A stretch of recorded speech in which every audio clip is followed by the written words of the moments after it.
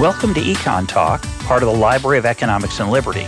I'm your host, Russ Roberts of Stanford University's Hoover Institution.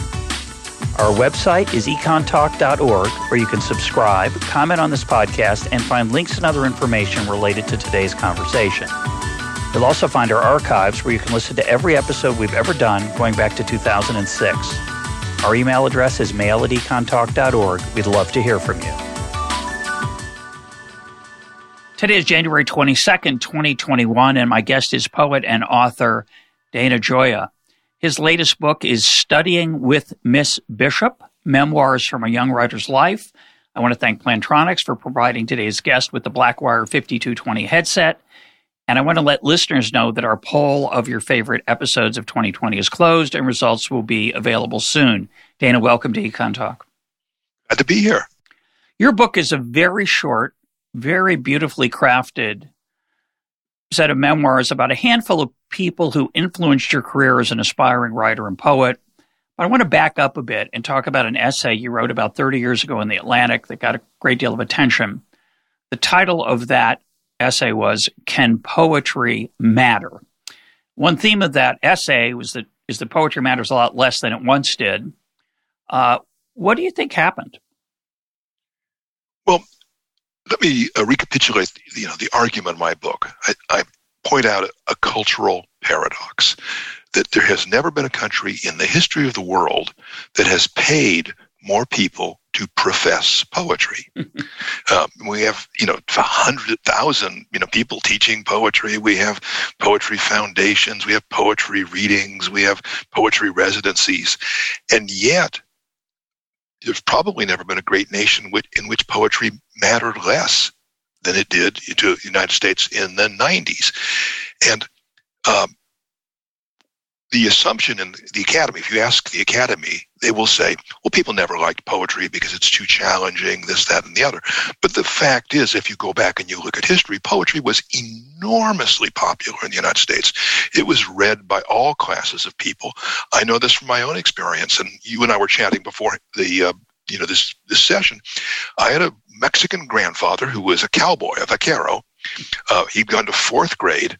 He knew dozens of poems by heart. My mother, a Mexican-American working-class kid from L.A., knew dozens and dozens of poems by heart. Poetry was part of the culture. The Sicilians would get together and they would recite poems in dialect. And so there was a disconnect there, which is what happened that made America lose its mass audience for poetry. To a point like at the end of Longfellow's life, his birthday was a public holiday. So what went on? And so I, tied it together. And I just say, well, I think there's an obvious smoking gun, which is that as we brought the poets out of Bohemia into the university, you created a profession of poetry. And, I don't want to cast any aspersions on lawyers, but, it's a lot like an independent, warrior for justice becoming a member of a firm. Your behavior changes. You have to have a collective identity. Poets began to, in a sense, treat each other with professional courtesy. They never gave bad reviews because they may lose some of the benefits. So ironically, the more benefits we gave poets, the less they mattered to society. Now, I ended the article just saying that I believed in poetry's vitality. I believe that poetry represents our most concise, memorable, and moving way of using words to describe the human condition, and that the appetite for poetry remained. And if we could reconnect the audience, with poetry, there would be enormous cultural energy. Now, if I can still talk for 1 second, I want to point out two things. First of all, this article generated more mail than any article in the history of the Atlantic Monthly on any subject. So this astonished the editors because they chose not to make it a cover article. They said, well, this is too specialized. But we got letters from diplomats, from farmers, from soldiers, from bankers. I mean, this is when people still wrote letters. I would get these boxes full of letters. So what it said is that there was an audience out there that liked poetry. And the interesting thing, now, this, I'm sure, and I bet all of your viewers who are probably very, successful professionals and intellectuals and academics, when people write letters, are they happy or unhappy? Unhappy. They're usually negative letters. 90% of the mail was positive. They said, yes, he's right. Then the other interesting thing is if you took the negative letters that you could that weren't written by mad people, because you get a certain amount of insanity. All of the letters that said I was wrong were by people who identified themselves, self-identified, as members of creative writing departments. And that seemed to me to prove the case. If you criticize an industry and absolutely everybody in society agrees with you except the people in that industry, there is, at the very least, a disconnect. There's another point I'll maybe make later, but let's go, I don't want to talk too long. No, that's all right. You write in your book, I love this, you say, our inner lives are as rich and real as our outer lives, even if they remain mostly unknowable to others. Perhaps that is why books matter so much. They serve as intimate companions. Some books guide us, others lead us astray, a few rescue or redeem us. All of them confide something of the wonder, joy, terror, and mystery of being alive. And I've been thinking recently a lot about how hard it is for people to convey their inner lives to others, either out of fear or just the inability to express themselves. And for me, poetry is a way that we can understand emotions and experiences of others as well as ourselves that we can't put into words. Would you agree with that? Yeah, I do. Even the people we know most intimately, we don't fully understand their inner lives. And for strangers, we surmise, something that's going on. Just think of how many times, you're with somebody, you kind of sort of wonder what they're thinking. Now, the great thing of literature, and literature is distinct from film and other theater, which are forms of storytelling. But the beauty of the novel and poetry is that they essentially are our cultural machinery for articulating the inner lives of people. And in fact, the novel is based on, the very definition of the novel, although people never talk about this, is based on irony, which is to say, somebody's outer life is doing this and their inner life is doing that. And you know this from the very beginning. Don Quixote, he thinks he is a great, chivalric warrior. Everybody else realizes he's a slightly dotty old man. And so the whole novel is about the difference between what he thinks, this beautiful woman that he's this great, aristocratic, sort of maiden that he's encountered, and somebody else realizes it's a prostitute. And so, and that's what it's about. But, in a much subtler way, what the novel does is give us a machinery by which we can begin to learn how complicated everybody else's inner life is, and also to articulate how complicated ours are. Poetry takes this 500-page thing and puts it into 14 lines. Right now I'm reading a wonderful novel, Cousin Bette by Balzac. And it's about all of these, completely corrupt French, aristocrats, dealing with each other, and their inner lives are just sheer messes. But it's wonderful. Balzac says wonderful about explicating the weird motivations that drive people, which may or may not be apparent to others. I've been thinking about how hard it is to convey certain life experiences to people before they've had a chance to experience them. We've been talking on the program a number of times about what past guest L.A. Paul calls the vampire problem. Once you're a vampire, it seems pretty great, but before you're a vampire, it seems like horrifying. And I would suggest that marriage has some of that characteristics. I think people who aren't married look at marriage as a life ender or life deadener at times. And those people who aren't married or who don't have children, for example, struggle to access the inner life of that experience, which is a huge part of it. It's not, the joys of marriage are not visible on the outside in general, or parenting. And so I think what poetry does is it allows us to put the things we can't articulate, or again don't want to, into some form of communication, so that if you'd like, you can learn something. Let me start by commenting on a different question than you asked, but to agree with you. Anyone who has ever had a child understands you're this person one day, and then suddenly all of these switches go on inside you. The experience is like hitting puberty. Before you hit puberty, you look at this stupid stuff that adults do, like, why are they doing it? You hit puberty and you understand. And child, having kids is the same way. And you understand. I think every parent understands that, part of the profound destiny of being human is to bring new life into the world and to raise it. And when it happens, it's Pentecostal, it's like tongues of flame appearing on your head. And it's impossible to describe this without sounding like you're having cliches. But when you have it, when you see it happen to your friends, I have a brother who was, a free spirit, I guess is the proper word for it. But he finally got married at 50 and he had 2 kids. And, he became a fundamentally different person. And he also became much, much happier. And so, I think we miseducate our children. We miseducate our adolescents because we don't know how to use literature. Poetry especially. If I give you a poem in school, what's going to happen next? Show me the inner meaning. Write a paper. So poetry is analyze linked it.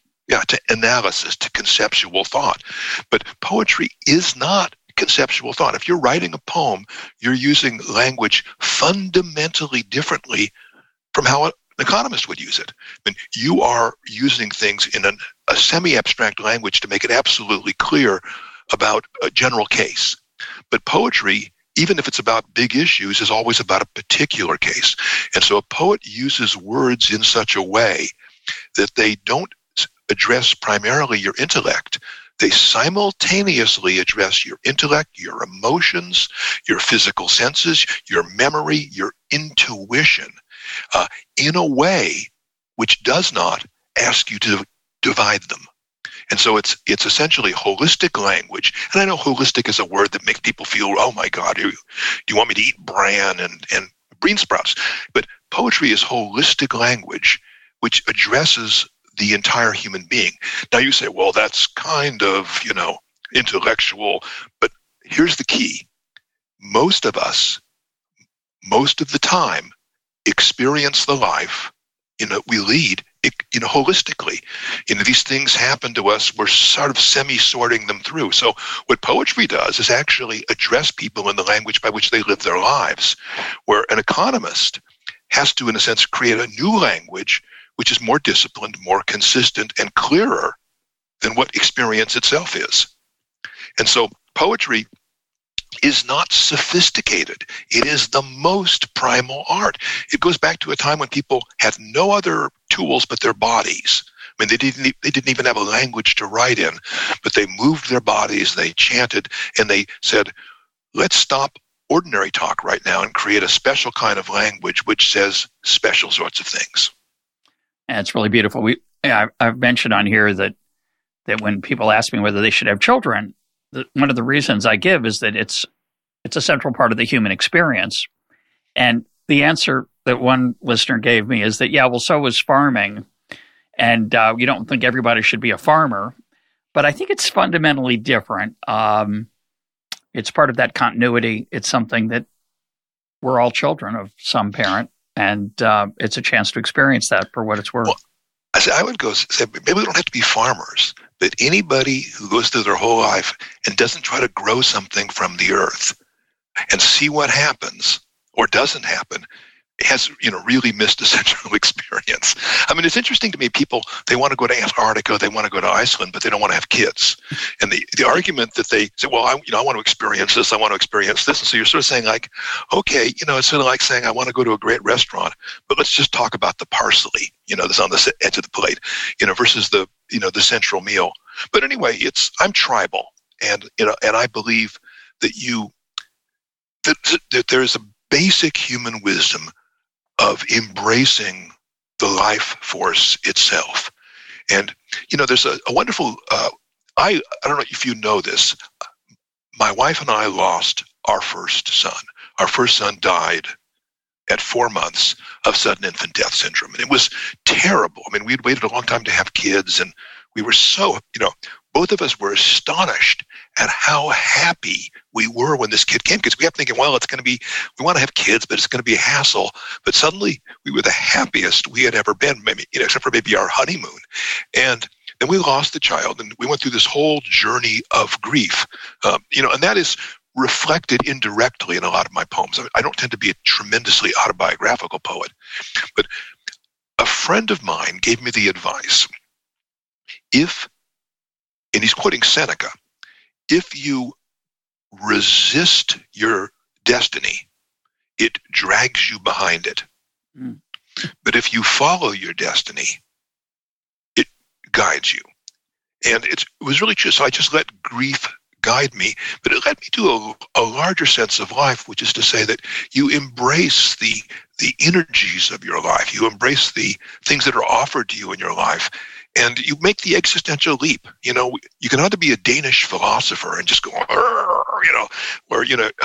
I know people like this. They can't figure out whether to order green or black tea because it's such a tremendous choice. Or you can simply be intuitive. Well, I knew you lost a child because you wrote about it in a beautiful poem, which reminded me of a poem I mentioned on the air, I think, before, James Russell Lowell's The First Snowfall, which is also about a similar experience. And that was a poem that my father used to recite all the time to me when we'd go walking in the snow. He'd read the first few lines. He never read the rest of it to me. As an adult, I happened to stumble on the poem at some point. It's a heartbreaking poem. It's a beautiful evocation of a snowfall, but it's about a lot more than that. And I'm just curious if you know the poem and if does it speak to you? Well, it is. I mean, I think when you lose a child, you need some place to put your thoughts. You need resonance. You need conversations. And so the whole literature of grief begins to console you. I mean, Longfellow, lost a daughter and then lost his wife. And so, once again, he wrote these poems. It was a much more common experience in the 19th century. I mean, throughout history, people lost children. And so, there was a kind of, and I wrote a poem, it's about actually decorating a Christmas tree with these crappy old ornaments that were my mother's. And I don't have the heart to throw them out, but they're kind of embarrassingly awful. And I'm doing it. And it's, in a sense, a way of honoring this kind of very, brilliant, difficult woman who raised me. And my last line is, there is no holiday without ghosts. Mm. And I think that's too, as you get older and you lose people, every joy you have is qualified by your losses. But in a weird way, that amplifies your joy and makes your memory bearable. Yeah, that's a deep insight about it. I think it's part of the reason that getting older has an impact on us, besides just the fact that we struggle to sometimes play tennis or get up the stairs.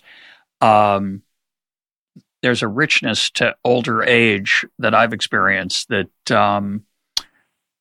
part of it comes from, you hope it comes from wisdom, but a lot of it comes, I think, from an appreciation of life that comes from death and the experience of death of loved ones, friends, and it's bittersweet. It's not just bitter; it's bittersweet. The book we were that I just published, Studying with Miss Bishop, is not a book I could have written as a young man. Yeah. And in fact, there's parts of it that I wrote years ago, but they were, dare I say it, they were wonderfully written. Of course. But they were the immediate impressions of things versus the reflection. And so, what I learned in taking, I wanted to do this book, and I thought it would be very easy to assemble. But then I said, and pardon me for saying this, my wife says this is the most embarrassing thing I could say. I wanted to write something that was perfect. Yeah. I wanted to write a book that was as good as I could possibly write it. And I wanted it to be short. I wanted it to be something you could sort of just enter into, without a huge investment. And so I began writing the damn thing, and I went through, I can't tell you how many drafts, 100 drafts of some pages. But what I wanted to do is to have, the story is then, but I'm now, and rather than it being like this, it's like that. And that I realized was the pleasure of the book, to be able to look back on yourself, on these teachers, to describe what happened, but then now years later to be able to, in a sense, present the resonances of that. And I think that is what people are responding to in the book. I've had the weirdest reaction. I've published a lot of books. I mean, this is not, I'm 70 years old. I'm an old timer. But I've never had this reaction. I get the same thing again and again. People say, the book came and I read it in one evening. I read it. I couldn't put it down. Cynthia Ozick, the great Jewish intellectual. I love Cynthia. She said, I got this and I read it all night. And so I think that people do, because they sort of say, yeah, they can enter into this, and it speaks very deeply to your own experience. Because I was the chairman of the NEA, so I spent an unholy. That's the National Endowment of the Arts. Yeah, the National Endowment. I spent an unholy amount of time talking to members of Congress. I mean, I was in the halls of Congress almost every day, and we were talking about these programs. And I went to this one senator and I said, "Look," I said, "I can guarantee you that the reason you're here," and he was, I said, "because there was a teacher in high school," and he started, and I saw tears forming in his eyes. People who are successful in life, they know it's their own talents and everything else, but they also know that there were people who awakened to those talents, refined them, gave them the little push, gave them the advice. Because we all know lots of people with talent who've not made much of their life. They never found, in a sense, the ways of focusing their talent and everything else, and they just thrash around. A couple of days ago, an old friend of mine died. He died at 80, and one of the most talented guys I ever met. But he ended up in rural Washington, more or less in poverty, playing jazz in a nightclub, and he never found a way of his literary talents, his administrative talents, his musical talents, and making them, in a sense, vehicles for his own success and happiness. Yeah, well, a great teacher lights a spark, right? Let's see if I can get it correct. The quote from Plutarch: "The mind is not a vessel to be filled, but a fire to be kindled." And a great teacher sparks that fire, gets it going. Let's turn to the book. You talk about studying Homer with Robert Fitzgerald, who at the time, I think, had the most renowned translation of the Iliad and the Odyssey that were out at the time. Since been others, Richard Lattimore, Robert Fagles, but that must have been quite an experience. It obviously was. You write about it beautifully. I'm curious how it changed you and affected your own poetry, if at all, in your mind. Well, you and I probably have something in common, and I don't know your background, but we're both scholarship guys. We're both people that I'm the first person in my family ever to go to college. You had to be smarter than everybody else to get to the next level. I had to get into Stanford, then I had to get into Harvard grad school, then I had to get into Stanford Business School, and then when you get to business, you've got to make it up, up the ladder. So we're used to sort of pushing ourselves and working hard. I wanted to be, by the time I was 19, God help me, I wanted to be a poet. I had no idea what it meant to be a poet. I just knew that this is the stuff I wanted to hang around with. This was the part of me that I wanted to cultivate. And so I said, well, what do poets do? They're professors. I'd never met a poet, I've hardly met a poet, but every poet I met was a professor. So I went to Harvard Graduate School in Literature, and I did what scholarship kids did, which is be the best kid in every class you're in. Sure. And if the teacher, wants you to do this, you do this. But what my teachers wanted me to do, and I had great teachers. I mean, I know you're at Stanford. I don't know if you met Walter Sokell, Herbert Lindenberger, Diane Middlebrook. These were great teachers at Stanford. but they all were about analysis. They were about, in a sense, taking a holistic phenomenon, an experiential phenomenon called poetry or the novel, and turning it into elegant conceptual arguments. And I was so good at that. It's like it was like being in a law school in some ways. And suddenly, with Robert Fitzgerald, there was this man of charm. He could have charmed the birds out of the trees. And he was older, and he had, for many years, lived in Italy, translating Homer. He knew Ezra Pound and everybody else. He'd written about culture for Time magazine, so if they wanted somebody to talk to T.S. Eliot or Robert Frost, it was Robert Fitzgerald. And now he was teaching this class as the Boylston Professor of Rhetoric at Harvard, which is, I think, a position that was created for John Quincy Adams, in the 19th century. And in fact, one of the privileges of being the Boylston Professor was that you could graze a cow on the Harvard yard. Wow.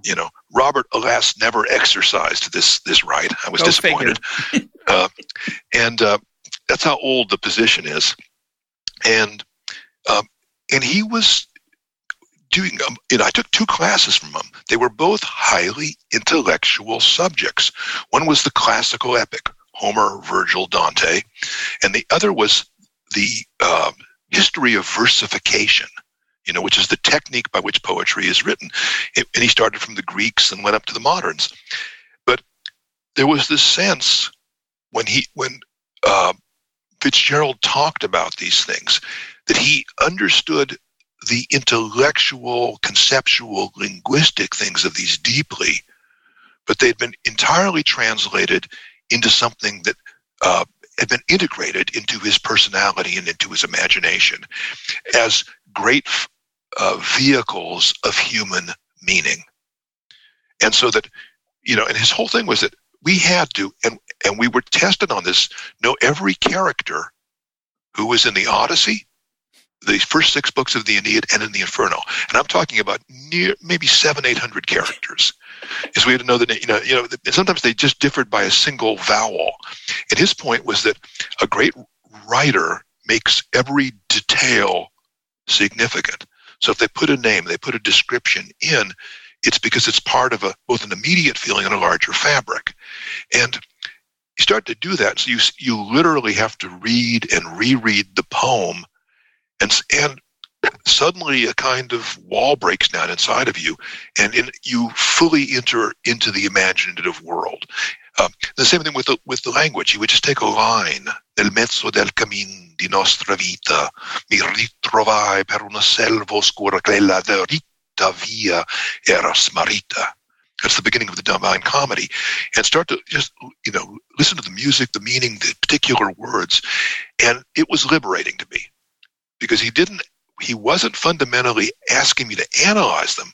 He was asking me almost like an empirical scientist to study them so well that the structures themselves became internalized in me, not as things that I looked at from the outside, but ways I could generate meanings. And that's what poets do, because you assimilate the tradition, and out of that assimilation, you produce the ability to speak within that tradition, to expand the tradition, to communicate it.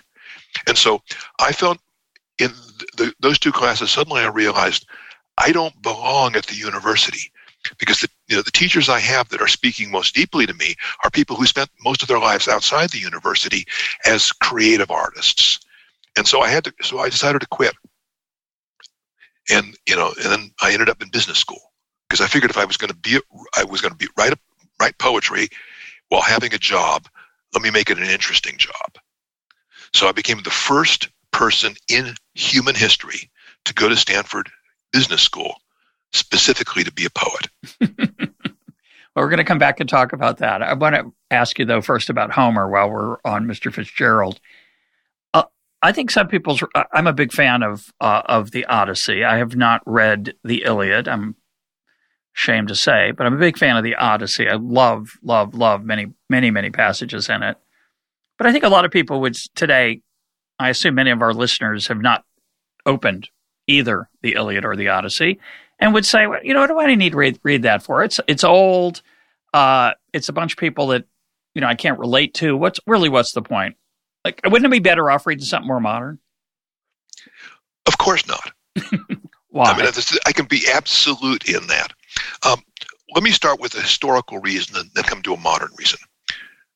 Greek civilization, which we honor as, in a sense, one of the generative energies of Western civilization, Greek civilization was based on Homer. That was their foundational text. The secondarily was philosophy and some of the tragedians and stuff like this, but Homer was the central text. Now that seems extraordinarily odd to a modern person, but what they believed was, once again, I think that embodied truths, embodied wisdom, embodied in narrative, embodied in poetry, spoke more deeply, immediately, and memorably to people.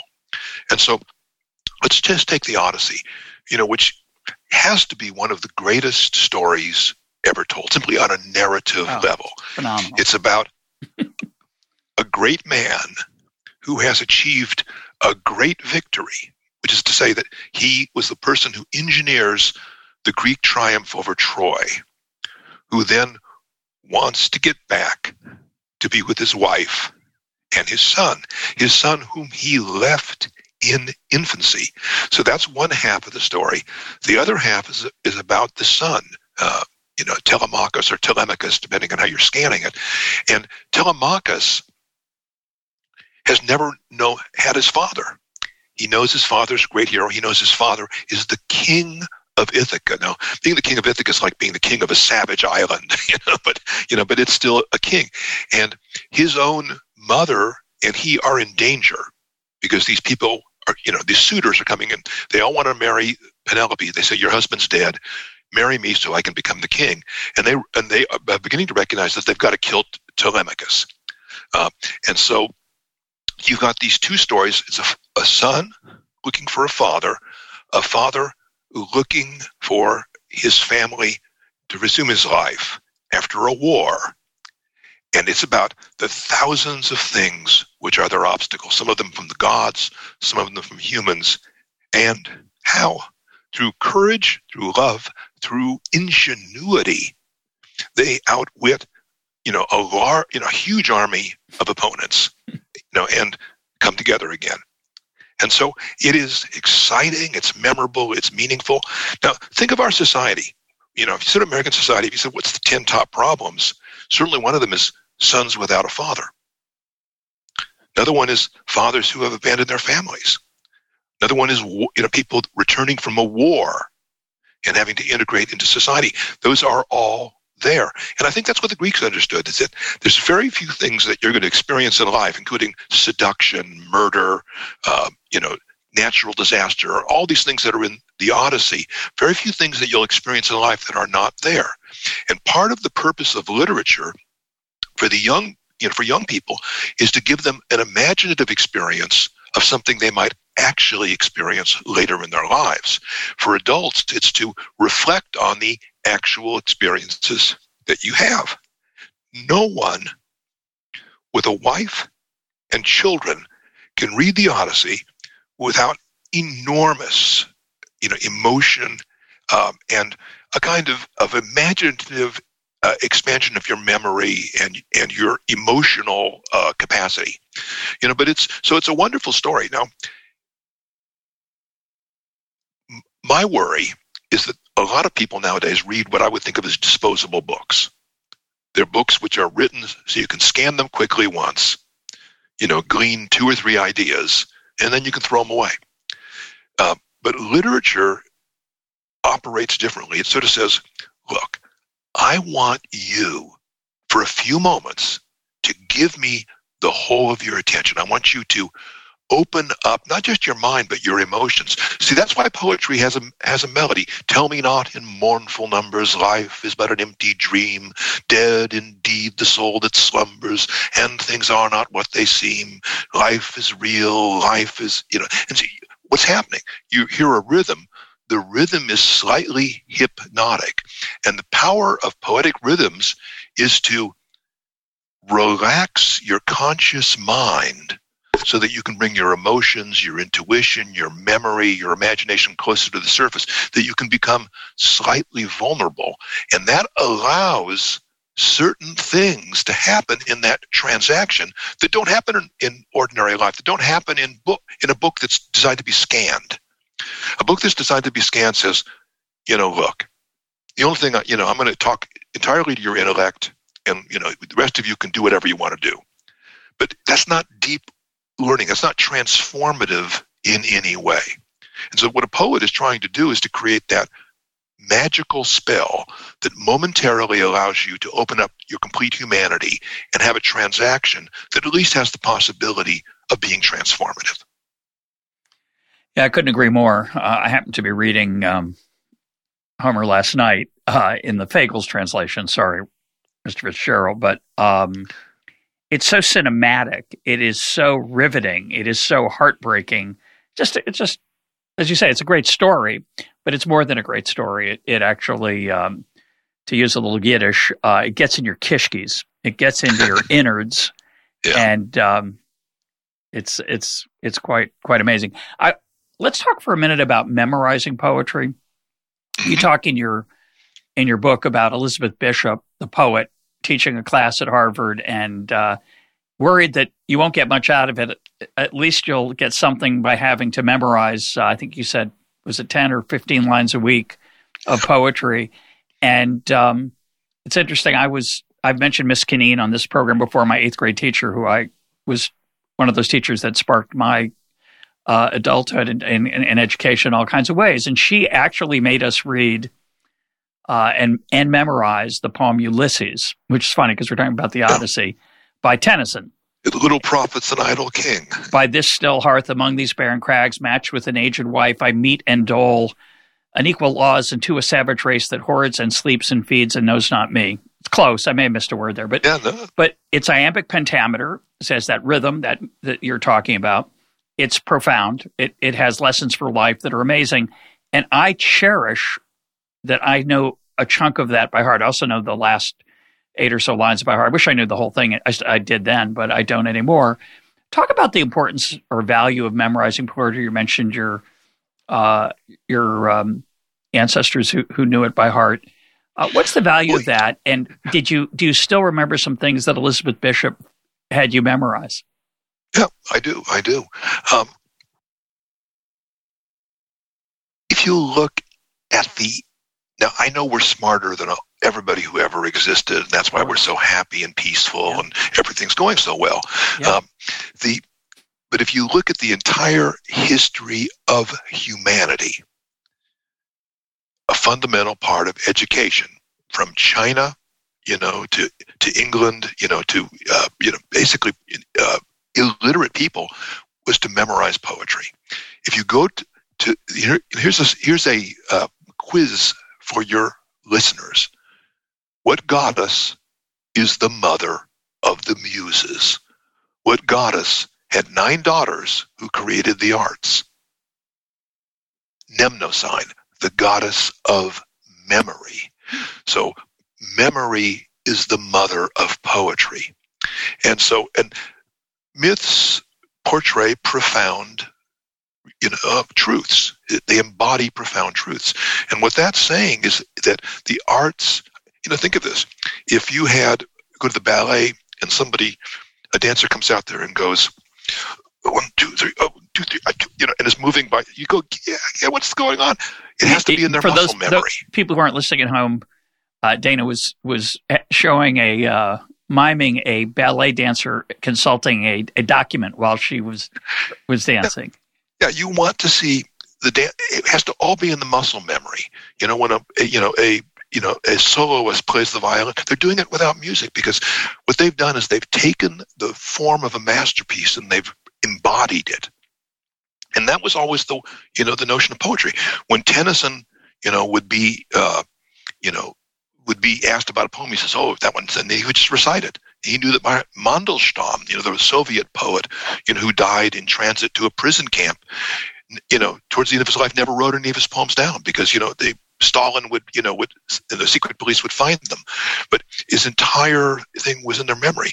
Pasternak, in his old age, was giving a reading in Moscow, and he's reciting a poem, and he missed a line, and the audience shouted it to him because everyone knows.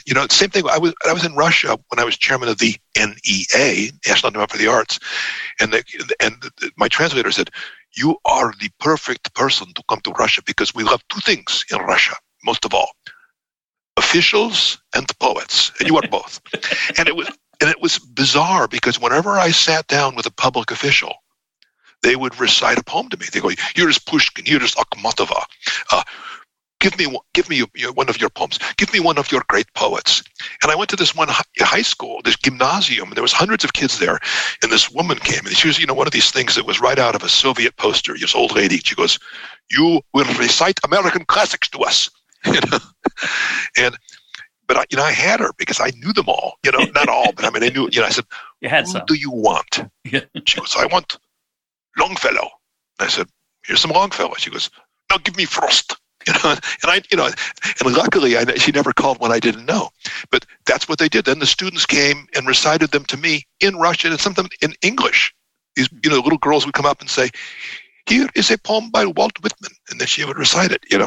And that's what the traditional relationship of poetry is, because what they believe is the importance to take children and give them the opportunity to embody the greatest language available, but also the language as a vehicles of the greatest ideas, the greatest sentiments, the greatest experiences, and that they would prepare people for life. That's why Abraham Lincoln didn't have to go to college, or law school. He read Shakespeare, he read poetry. He, in a sense, had the capacity to experience and articulate. Because, you can't articulate something that you haven't experienced.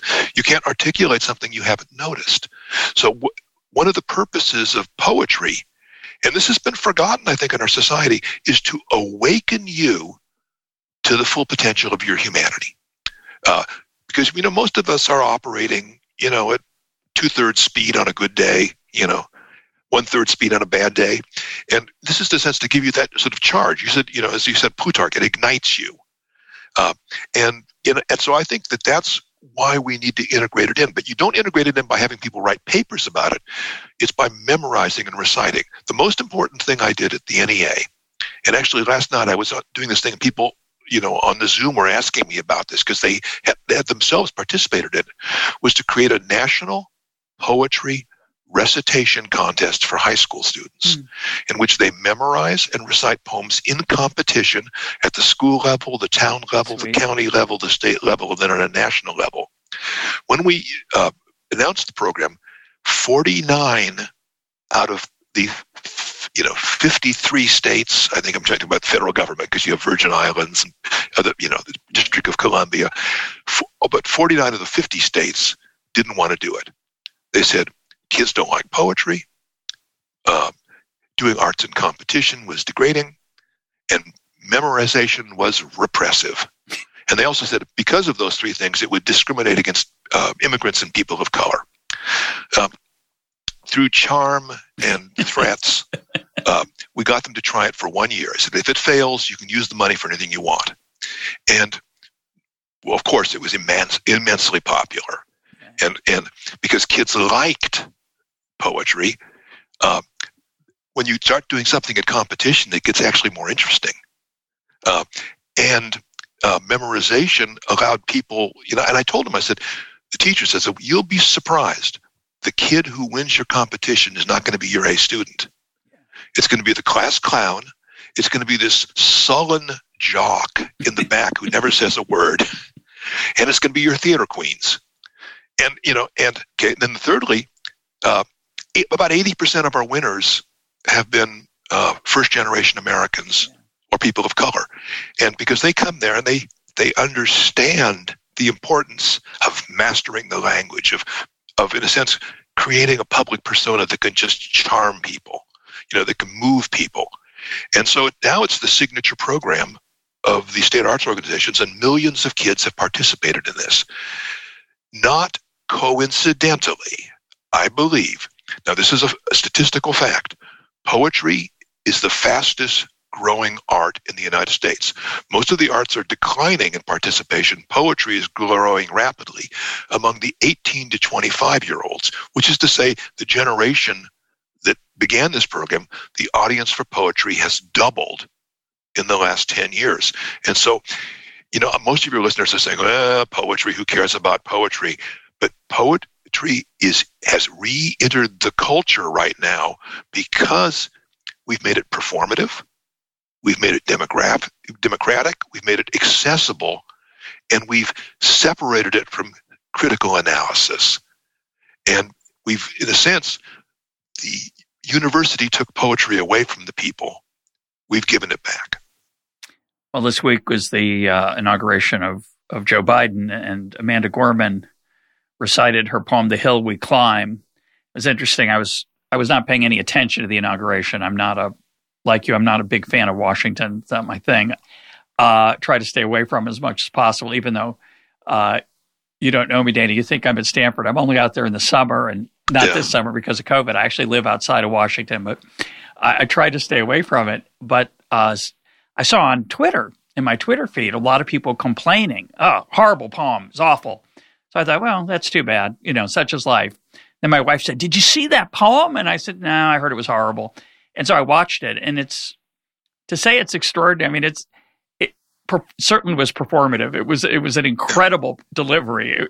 I joked on Twitter. I said, Biden should have just recited the poem, and that would be it. He didn't need. She said it all, and then people were up. I don't think he would have recited it as well. You think? No, he wouldn't have. It was an extraordinary performance. There's a genre called the occasional poem. Yeah. It's a poem that doesn't have to, to work 100 years later. It has to work at the occasion. And it was an occasional poem. Amanda Gorman gave the audience exactly what they needed at that moment, which was a kind of rhythm of optimism and sort of an upbeat, emotional experience. Whether it's a good poem or not doesn't matter as much as did it work in the moment. Yeah, and it worked. And the national response is so overwhelming. It's obvious that it worked in the moment. And that's going to have an impact, I think, on poetry's. That one event actually can be, can spark a lot.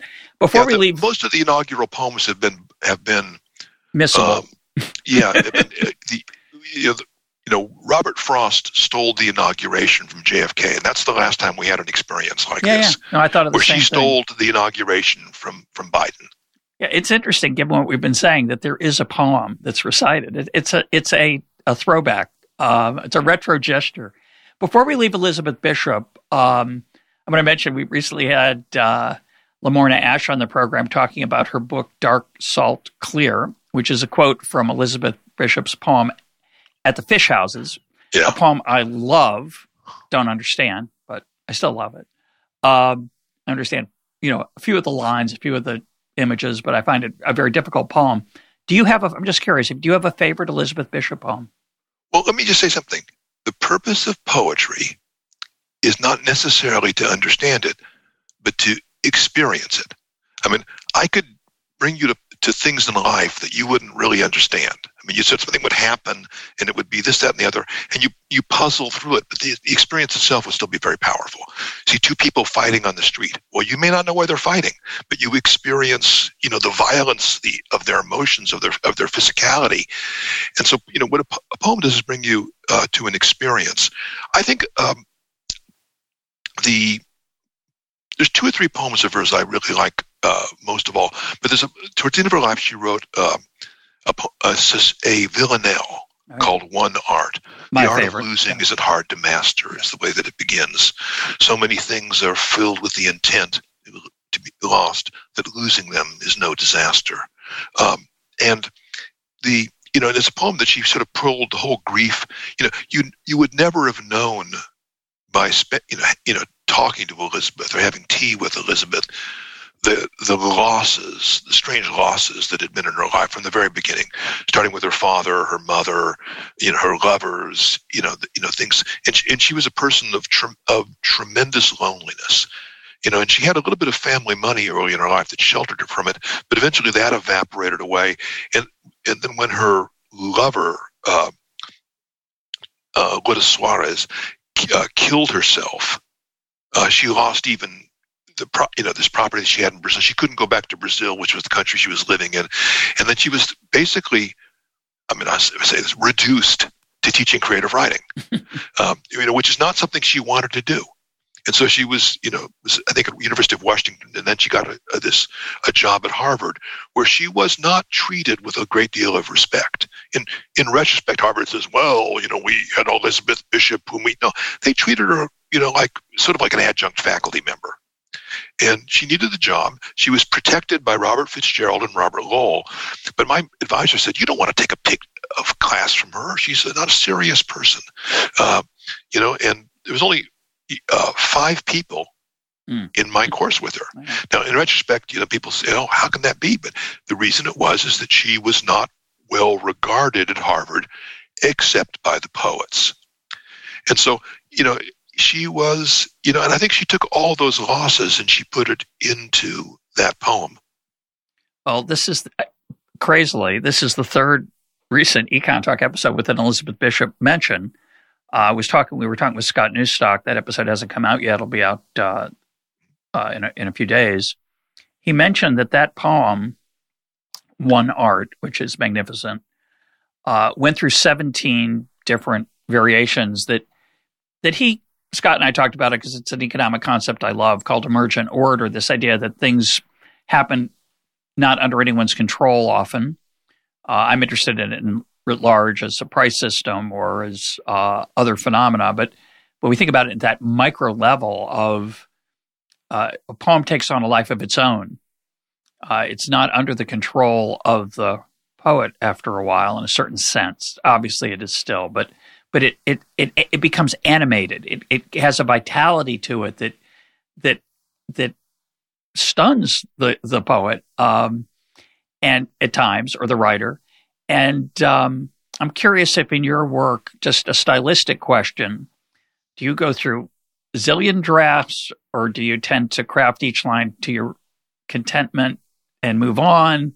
What's your experience? A gazillion and one drafts. Uh-huh. You're one of the few non-poets, who actually understands the process. I was surprised to hear you, I guess, express it in terms of an economic concept. But when I read a poem, I immediately know whether it was willed into existence or if it really happened. And I was talking to Richard Wilbur, who died a few years ago in his 90s, and I thought of him as really the greatest living American poet towards the end of his life. He's sort of the inheritor of Frost. He won the Pulitzer Prize twice, but he was just a poet of perfection. And I was talking to him once. I said, Dick, I said, when these poems come, I have this weird relationship. Is that I start to write them, and I don't know the shape they want to take. And so I just keep writing, and I'm trying to listen for the language to tell me whether it should be metered, whether it should be free verse, whether it needs to be rhymed, whether it needs... And I said, is that with you? He says, yes, this is exactly it. You listen to the poem, and the poem tells you the shape it wants to take. And so what I look on as writing a poem is to be in a partnership, a collaboration with language itself, except language has 51% share, and you only have 49. So the language can always outvote you. And what you do is you follow it around. So a lot of times I'll get a poem and it really works, but then it just stops. And I know it's not done, and I just got to wait. Sometimes I'll wait years for the rest of it to come. And it is a thing called inspiration. And inspiration is, I think, Elizabeth Bishop said, a poem is many things coming together at the same time. And I think that's exactly what happens. You have an idea, and then suddenly an exact word comes in, and then another memory comes in that pours an emotion, and the three things, it has a catalytic effect on this. And you start to have something happen. When I am inspired, honestly, I feel it physically. I have a burning here and a burning in my temples. And it makes me realize that the thought that I had is not a thought, but it's the muse speaking to me.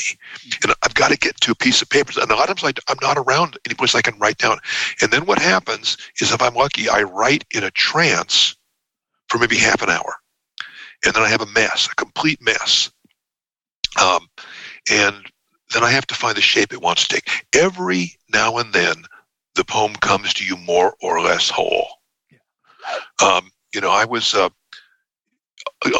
recite a poem. And this is a poem that the first three stanzas came, and then, almost, as a whole, and it wasn't over. I didn't know what to do. Then suddenly, about a week later, the last stanza came.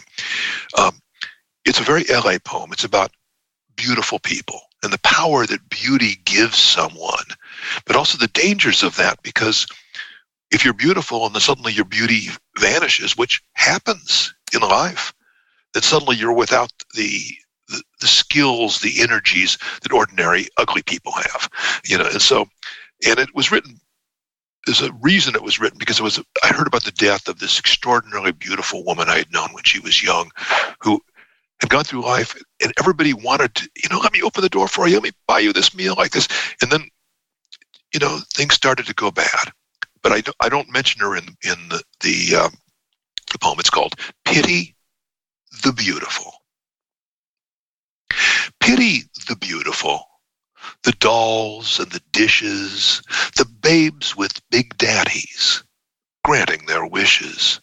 Pity the pretty boys, the hunks and Apollos, the golden lads whom success always follows, the hotties, the knockouts, the 10s out of 10, the drop dead gorgeous, the great leading men. Pity the faded, the paunchy, the blousy, the paunchy Adonis whose luck's gone lousy. Pity the gods, no longer divine. Pity the night, the stars lose their shine.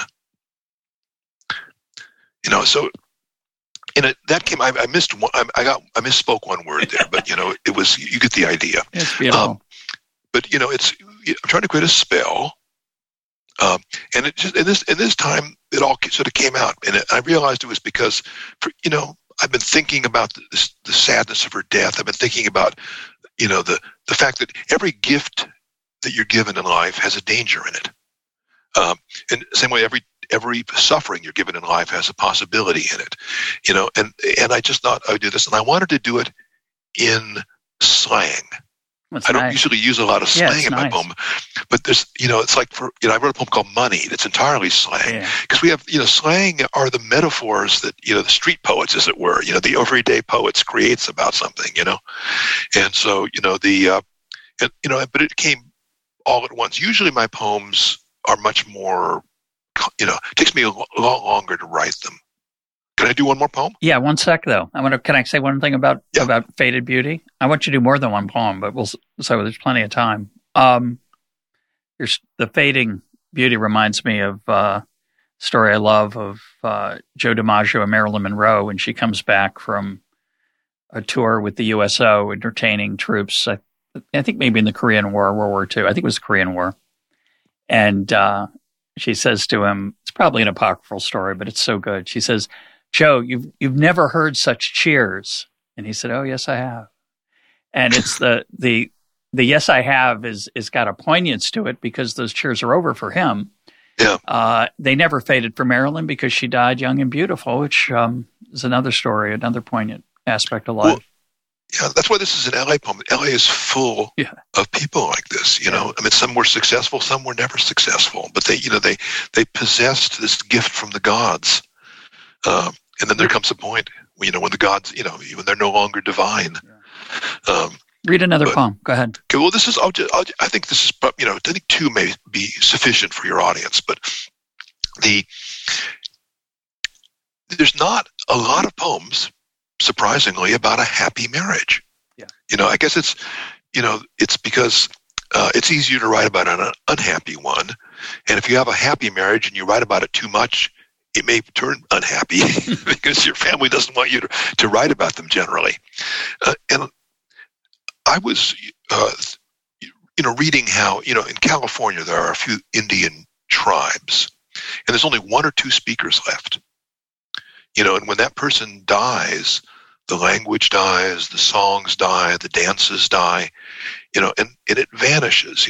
Whatever the particular glory of those people were, becomes a footnote. And it struck me as that this is what a marriage is like, what marital love is like. That you are with somebody, and if you have a happy marriage or a deep long-term love, I guess you don't have to be married, the two of you create a private language, and you'll never have a more intimate form of communication with any other people. Now, your kids kind of half understand it, but you can even outwit your kids because they can't enter fully into the kind of communication you have with your spouse. But it's a very fragile thing, because if you lose one person, you lose that. And it's of gestures, words, and everything else. And so I ended up my book, I have a book called 99 Poems. The last poem in it, I wanted it to be to my wife, who, and this is what I wrote. It's called Marriage of Many Years. Most of what happens beyond words. The lexicon of lip and fingertip defies translation into common speech. I recognize the musk of your dark hair. It always thrills me, though I can't explain it. My finger on your thigh does not touch skin. It touches your skin, warming to my touch. You are a language I have learned by heart. This intimate patois will vanish with us. It's only native speakers. Does it matter? Our tribal chants, our dances round the fire, performed the sorcery we most desired. They bound us in a spell time could not break. Let the young vaunt their ecstasy. We keep our tribe of two in solemn secrecy. What must be lost was never lost on us.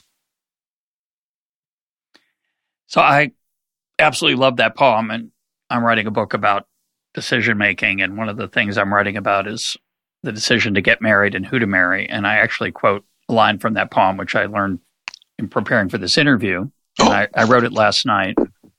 What line? I'm going to maybe embarrass you.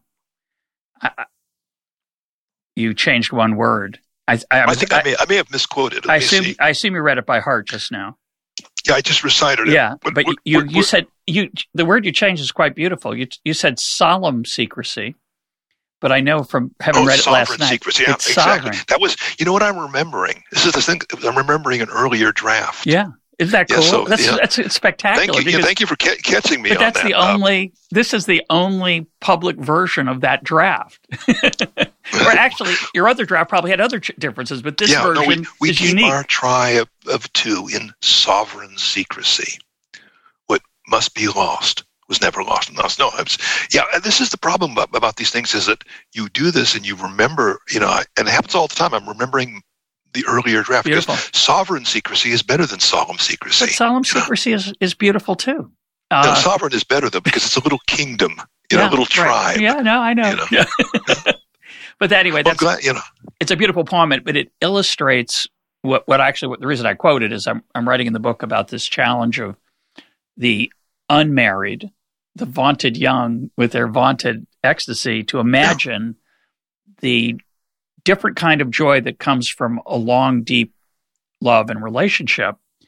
And a poem is almost the only way to get a glimpse of it.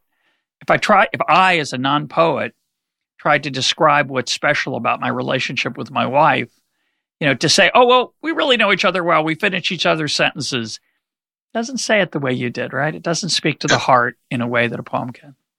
What is, I liked the deeper metaphor of the poem, which is that of a tribe. Yeah. A tribe that's doomed in some ways because we're mortal.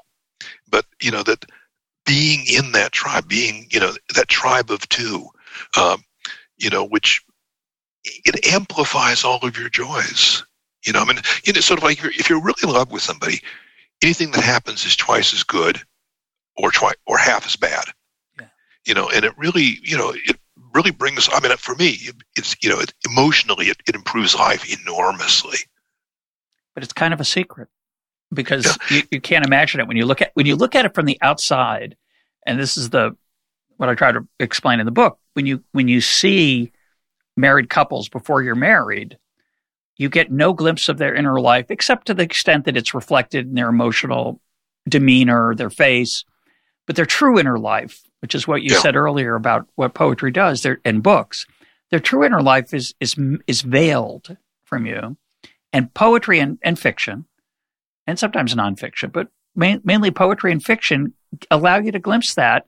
And it allows, once you've experienced it, to feel its resonance in a way you might not be able to put into words, and enriches it and so on. Yeah. Well, that's what I wanted to do in this poem. I wanted to write a poem in praise of marriage. Yeah. And it's a poem in praise of marriage, that acknowledges, mortality and acknowledges the loss, but, what a gift it is. You see this when people lose, their spouse after long marriages, that who do they talk to? Yeah. They can talk to all their friends, but, there's, in a sense, their partner, it's like a duet, in music, the person they've been performing with their whole life is vanished. Yeah. I just read a poem last night about that, which escapes me. I'll try to find it, but it's another rare poem in praise of marriage. And it's, the poet talks about going through that door, which the door is death, and that there's one person left behind, and the poignance of that. And well, there's a poem by Howard Nemerov that's called "Call It a Good Marriage," which is you should look at too. Maybe that's the one I'm thinking of. Yeah, and because it ends up, one of them should be there when the other dies, is the way that it ends. But it's. Both of my parents, are gone, but I talk to them all the time. Yeah, and I think that's what happens too. If you lose somebody in a marriage, they're still there because your inner life and theirs has, at some level, merged, and so you have, in a sense, I know what they would have experienced. There's a wonderful sequence of poems by an Italian poet named Eugenio Montale, who won the Nobel Prize in 1975, and I translated this. It's called Motetti. A motet, which is an unaccompanied, sort of usually rather austere choral piece. And it's about the premise of the poem, or the autobiographical origin of the poem, is he was in love with a woman whom he never names and was secret for many years, named Irma Brandeis. They're in 1920s and 1930s Italy. So you can sort of see what's going to happen is that it comes a point where Irma Brandeis says, look, I'm an American Jew. Italy's not a great place for me to be at. And so she leaves. And so the poem begins at the moment that he loses her and he knows he will never see her again. So, lo sai, devo riperderti e non posso, as it begins. You know this. I must lose you again, but I cannot. And so the whole poem is about going through this grief, but then about halfway through realizing that he has her, because anything that happens to him, like a snowfall or seeing an animal or this, like that, he knows exactly how she would respond. And so he has the gift, in a sense, of her company, not physically, but spiritually. And so that's it's a very Dantescan poem in a sense, the poet writing to a lady he'll never possess and things like that. And the funny thing is that, nobody knew who the woman was. And just about when I translated the poem, it came out. So I dedicated it to her. And I said to these people, and they all said, this poem was written to Irma. And so it was really, because people knew her. She taught Beautiful. Italian at Italian at Bard, and she had generations of teachers, and students that that had worked with her. It's really beautiful. Anyway, it's a great poem. I had a widow confide in me that she was still speaking to her husband after he had died, and that her friends said, "You need to get over that." And I said, "No, you don't. Of course you talk to him every day. Why wouldn't you? I mean, why it's fascinating that people think that you have to, quote, move on. Why wouldn't you let that person continue to enrich your life from a distance?" Just Anglo-Saxon American culture does not understand grief. No, it's true. Italians understand grief. Mexicans understand grief. I think Jews understand grief. Yes, I mean, these tribal people understand grief, and versus like, I once went to this funeral, of a guy who dropped dead in his 40s, and his wife was there, and she says, "Well, there should be a celebration. I don't want any crying. We should all do this." And 2 weeks later, she had a nervous breakdown. Yeah. What you should do is rend your garments and scream and cry, and share the sorrow. But if you try to deny it, because once again, if you resist your destiny, it drags you behind it. If you follow it, it guides you.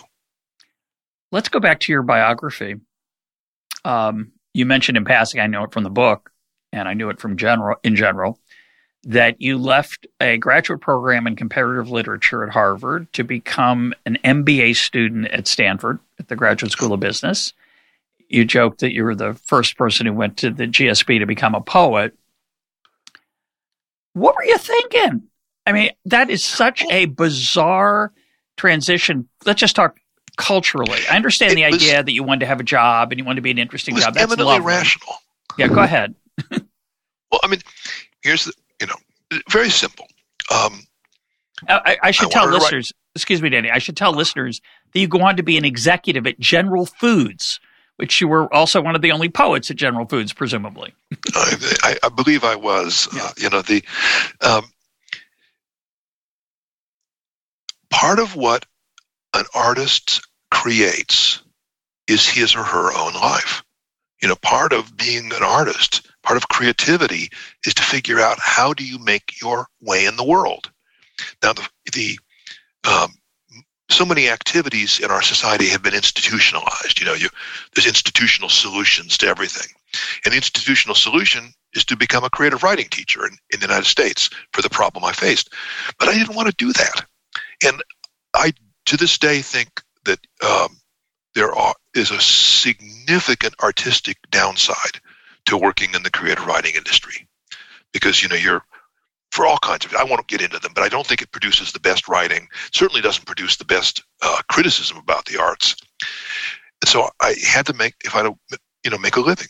Now, I looked at this. Wallace Stevens had been an insurance lawyer. T.S. Eliot had been a banker.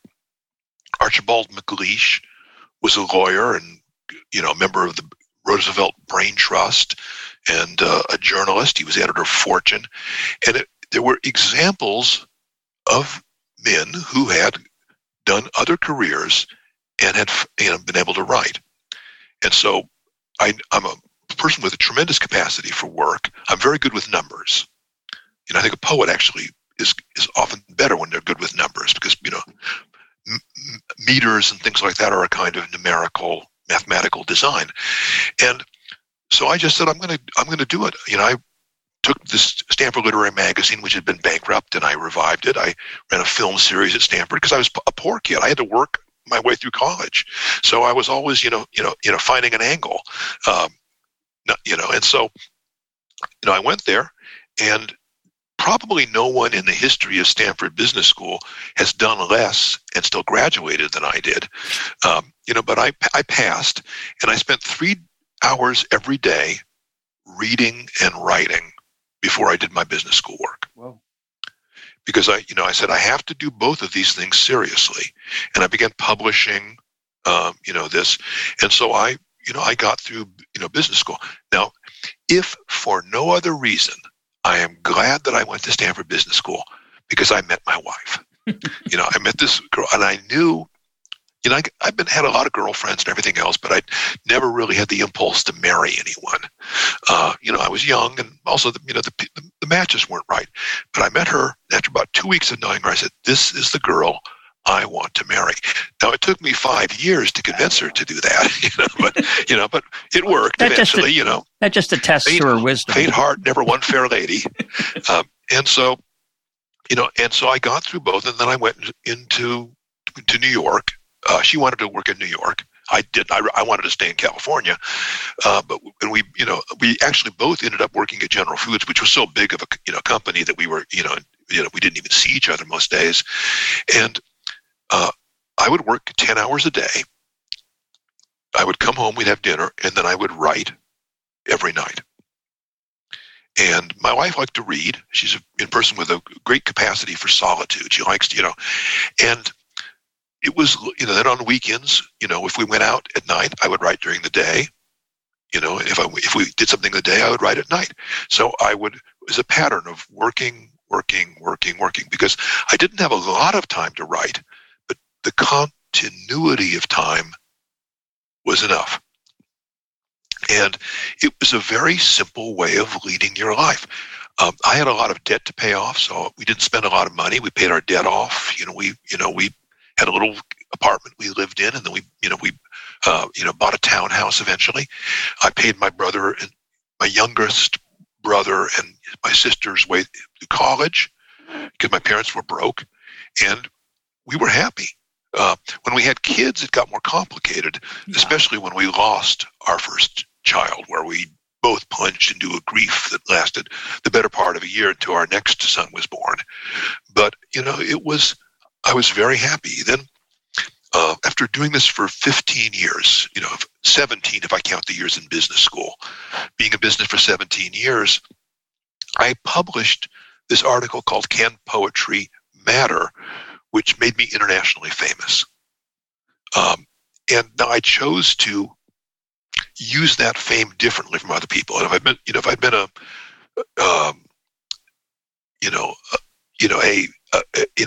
was it Francis Fukuyama? Fukuyama, excuse me. I would have then gone on the lecture circuit, and I would have written the book and the sequel book and everything else. I said, no, I don't want to play the commercial game on this, but I do think I can now make my living as a writer. So I quit. I had one kid and another kid on the way, and I quit. And the next year, I essentially made no money at all. But within a couple of years, I was supporting the family as a writer. I did a number of projects, and I worked all the time. And, and so that, but the thing is, I only did what I wanted to do. I was offered a huge contract. I mean, an astonishing amount of money if I wrote a book about how MBAs were ruining American business. I said, and I told my wife, I said, I got offered, this much, and it's a huge amount of money because they had sold international rights for a book that hadn't existed. And I said, she said, well, do you want to do it? I said, no, because if I do that, then I'm going to have to write another book like that and another book. And I thought, this might be corny, of two roads diverged in a yellow wood. And sorry, I could not travel both and be one traveler. And I knew that if you go this, I doubted I would ever be back again. Because, knowing the way how road leads onto road. And I said, if I go down that road, I'm not going to ever get back to what I want to. So I turned it down. And the agent was he couldn't believe that. And the same thing, another person brought me, who had worked with me, who really liked me, offered me $1 million. And this is like 30 years ago, to, if I would become his partner. And I didn't have $1 million. I mean, it was wow. But I said, then I'm going to be, running this, it was a Spanish language, ad agency run by a brilliant, crazy Cuban. And I liked the guy. I could work with him. But do I really, that's not what I want to do. And so, I chose better to only to do the things that really spoke to me as a writer. And I'll tell you that the things I wrote from love, completely outside the marketplace, are the things on which my reputation is based. and which eventually, allowed me to make a relatively good earnings as a poet, and prose writer. Well, it's a great luxury to be able to say no. I like to say that, poverty is awful, but money is overrated. So it's if you can avoid poverty, you should do what you love. But as a general piece of advice, not always the best advice. But if you can make a living, doesn't have to be the best living. Do what you love. Let's talk. There's a great Italian mezzo soprano, Ebbe Stignani. Great meaty voice. If people that are opera fans will know her from the 40s and 50s. And I remember reading an interview with her, and they're asking her this, that, and the other. She goes, "Success is the ability to say no." Yeah. When you're offered a part and you realize that's not the right part for me, you say no, confident that something else will come along. So I really do. I mean, it's obvious, but I think a real artist has to know what he or she should be doing and what he or she should not be doing. And the marketplace is constantly trying to encourage you to make bad choices. Now, I believe in the marketplace. I'm such a marketplace believer, but the fact is that what the marketplace does is give you a price. You have to determine what the value is. And you need to know your values, the values of your art, the values of your profession, to be able to respond to the marketplace. So, in some cases, if I need to do this, I will do it for free. I'd rather do it for free than not do it at all. In other cases, no matter what you offer me, I'm not going to do it. It's just not where I know I should be going. And those few times where I do those things, I always regret it. I want to ask you a quick question about Wallace Stevens, who you mentioned, who was one of my dad's favorite poets. So when I was growing up, I'd always read his poetry, and I couldn't understand it. And then I got older, and I couldn't understand it. So I took a class from a philosopher, Dick Smythe, who was an extraordinary teacher of mine at the University of North Carolina. And he taught a class on the philosophy of Stevens' poems. I don't remember anything about that class. I wish I could take it right now. But I was somewhat comforted by the fact that I think you said you don't have to care about Stevens' ideas, but about the sound of his poetry, his music. And I do get that. But do you understand? Do those poems speak to you beyond the music? I understand Stevens. It took me a long time to understand Stevens, because what you really have to do is just take literally everything he's saying, because he says things that you say, no, he can't really mean that. But what? In a very simple condensation, here's what Stevens is doing. Stevens is trying to figure out, how do you make sense of the world and existence once you take away the idea of God? What gives meaning to existence? And so he spends his whole career doing this. And what he says is that humanity has to create the supreme fiction, which is you have to, essentially you create the idea of God. And, but it's a God that's based on man. He's very Nietzschean, in this, not, no will to power, but a lot of other Nietzschean ideas. And that you create these fictions which give your life meaning. And so they are enabling fictions, but they're more than deceptions. It's the only way you can create meaning is to create a construct, which, has virtues by which you live in. And he's very serious as a philosopher, very disciplined in his thinking. And that when you look at the world, you have to see what's there and not see what's not there.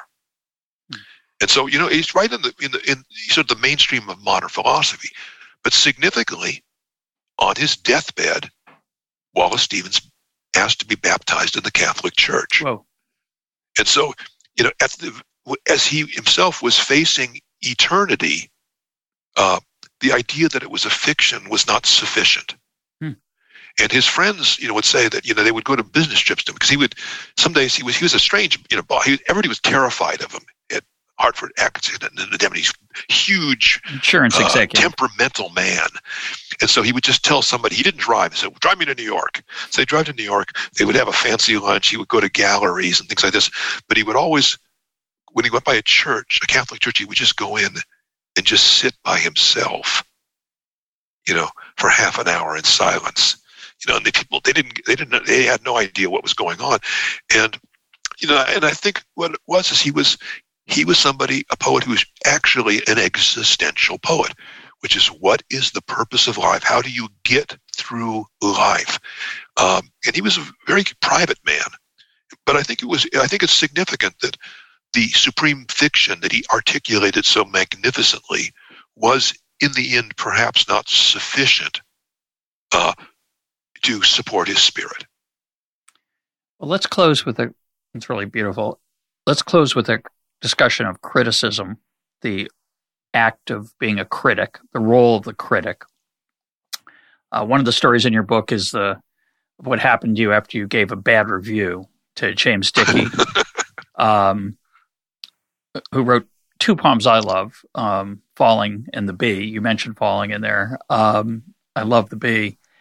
But you say, I'm going to quote, you say, criticism should be a conversation about the experience of reading a literary work. It is not the paid patter of public relations. It should be an honest account of the critic's reactions. Our relation to a book, like most other things in life, is usually mixed. We like some aspects of the thing and not others. To articulate the slippery experience accurately is the challenge of criticism, even in the modest form of a book review. And then you go on to talk about the trust between the reader and the critic. Criticism has become generally in today's world, I would say, the paid patter of public relations. And you allude to that, I think, in the Can Poetry Matter essay, essentially, that there's this club that people, as somebody said it, it's the New York Review of each other's books, and they tend to be positive. You will occasionally get a negative review of, that's designed. The editor picks somebody that they know will hate a book, and they get them to savage it. It's an ugly, sometimes entertaining, but an ugly art. Talk about criticism and that challenge. As an economist, I look at and I think, the incentives for honest criticism are not so great. So it is part of the problem. Well, no, there are almost no incentives to write honest criticism. But let me just start with the idea of criticism. If you and I went to a movie together, as we walked out, what will we talk about? Whether we talk about our reactions to the movie. So criticism, comes out of the most normal human behavior, which is that if you experience a work of art, a concert, you read a book or whatever, you talk about it, you share it. That's why people like book clubs, because they like to read books, but it's more fun to read a book if somebody else is reading it. You could talk about it. Actually, our family has a book club every year. We pick a book, and that's what Cousin Bet by Balzac is. We did The Red and the Black. We did Anna Karenina. Catch-22. So we read a book together, and it adds resonance. Sure. So and so there's really, we're in a culture that has too many books, too many movies. In the old days, before the pandemic, too many plays, too many concerts. And so people want some guidance as well as some ability to reflect. What should they pay attention to? And so I think the health of the culture depends in a weird way as much upon the critics and the editors as it does on the artists. Because without them, they don't have a conversation with a broader public. And in poetry, there is a long tradition that goes back to Dryden, to Samuel Johnson, to Coleridge, to Matthew Arnold, T.S. Eliot, you go on and on, of the poet critic. Yeah. Poets write about their own art from the inside. It's an international tradition. Montale did it, Baudelaire did it, et cetera, et cetera. And so I've always thought of myself as a poet, but also a poet who's a writer. And I write about poetry, I write about music, I write about culture. And people actually enjoy an article about poetry where you quote things and you explain things, because it allows them to enter the imagination, and they can make the decision on their own whether this is a writer they want to pick up on. So it's been a fundamental part of my own writing since high school. and I've never stopped writing criticism. I now no longer write reviews because I'd rather write a longer piece. In fact, I just wrote a monstrous piece, 14,000-word essay on Baudelaire that is going to be the introduction for a new edition of The Flowers of Evil. It'll come out in the fall. And, and I like to take, talk about the author's life, but good prose. Now, the trouble with criticism is the academic criticism is almost entirely unreadable. You can love an author. You'll pick up a book from, Yale University Press, and it's not actually written to be read. Yeah. It's written to be evaluated and give somebody a promotion or tenure, because they're writing it in ways that demonstrate their worthiness for this kind of institutional employment. They're not writing for the reader, they're writing for the committee. And so you're in a situation, once again, where you have hundreds, probably thousands of literary books coming out on poetry every year, of which perhaps a dozen are readable. And so there's a real need for these, and people respond with enormous generosity when they come across a book like that. And so, one of the great, maybe the best poet critic of the age, a guy named Clive James, died, last year. He was in England, was a TV celebrity. He would do travel shows and things like that. Americans have seen him. He's an Australian who lived in England, did Great Cities of the World and things like this. Very popular as a TV critic and as a TV personality, but his secret vice was poetry and poetry criticism. And he wrote it with, an urbane Australian panache. And I like that because, I remember he was reviewing a book of memoirs by Brezhnev, and he said that if this book were taken into an open field, opened and read aloud, the birds would fall dead from the sky. And it was just about, what an official Soviet autobiography was like. And, and so, but the language was alive. And so I try to write prose in which the language is alive, where, you can bring your whole life into my book, and I'm acknowledging it. See, this is the thing that I think a lot of critics and a lot of poets feel, is that unless you're always writing an unfinished work, I have a poem which is not finished until you read it. It's not finished until you are able to bring your life into my poem. If it's just about my life, it doesn't work for you. And so that's one of the things that I think, the critical things I learned, not immediately as a poet, but as I began to write poetry, which was to give the reader many doorways into which to enter the poem. And what it usually means is I cut things out. If I could find, so I want to read you a 6-line poem. Having just made a mistake in a poem, I'm afraid almost to recite it, but it's got a story. I was asked by NPR to write a poem for New Year's Day. This is 20-some years ago, and so I wrote a very elegant, I think it was a 32-line poem about the idea of New Year's. And then after we recited it, and recorded it, I was now going to publish it. And I looked at it, well, that's a little too long, so I took it 32 to 28.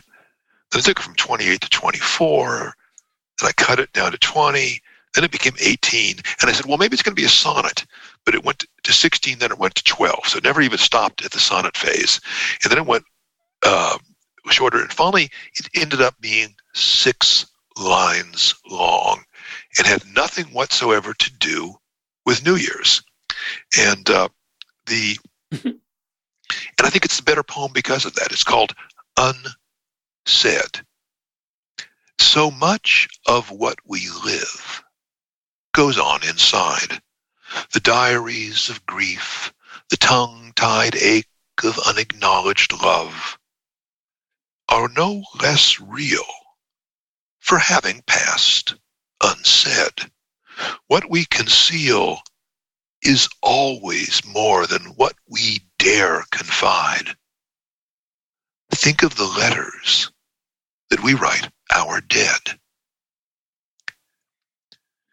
And so, and that's a poem that I think everybody will hear and understand a little bit differently, because I'm trying to, in a sense, create a lens by which we could sort of see our own experience. Think of the letters that we write our dead. Now, that's maybe a line that somebody who's 15 can't understand, but as you go on in life, it's something that you understand all too well. My guest today has been Dana Gioia. His book is Studying with Miss Bishop, but you also could pick up 99 poems and perhaps enjoy those as well. Dana, thanks for being part of Econ Talk. It's been great fun. So, bye-bye.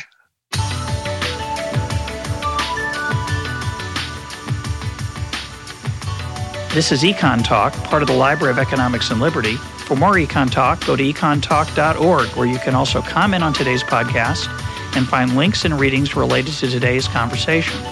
The sound engineer for Econ Talk is Rich Goyette. I'm your host, Russ Roberts. Thanks for listening. Talk to you on Monday.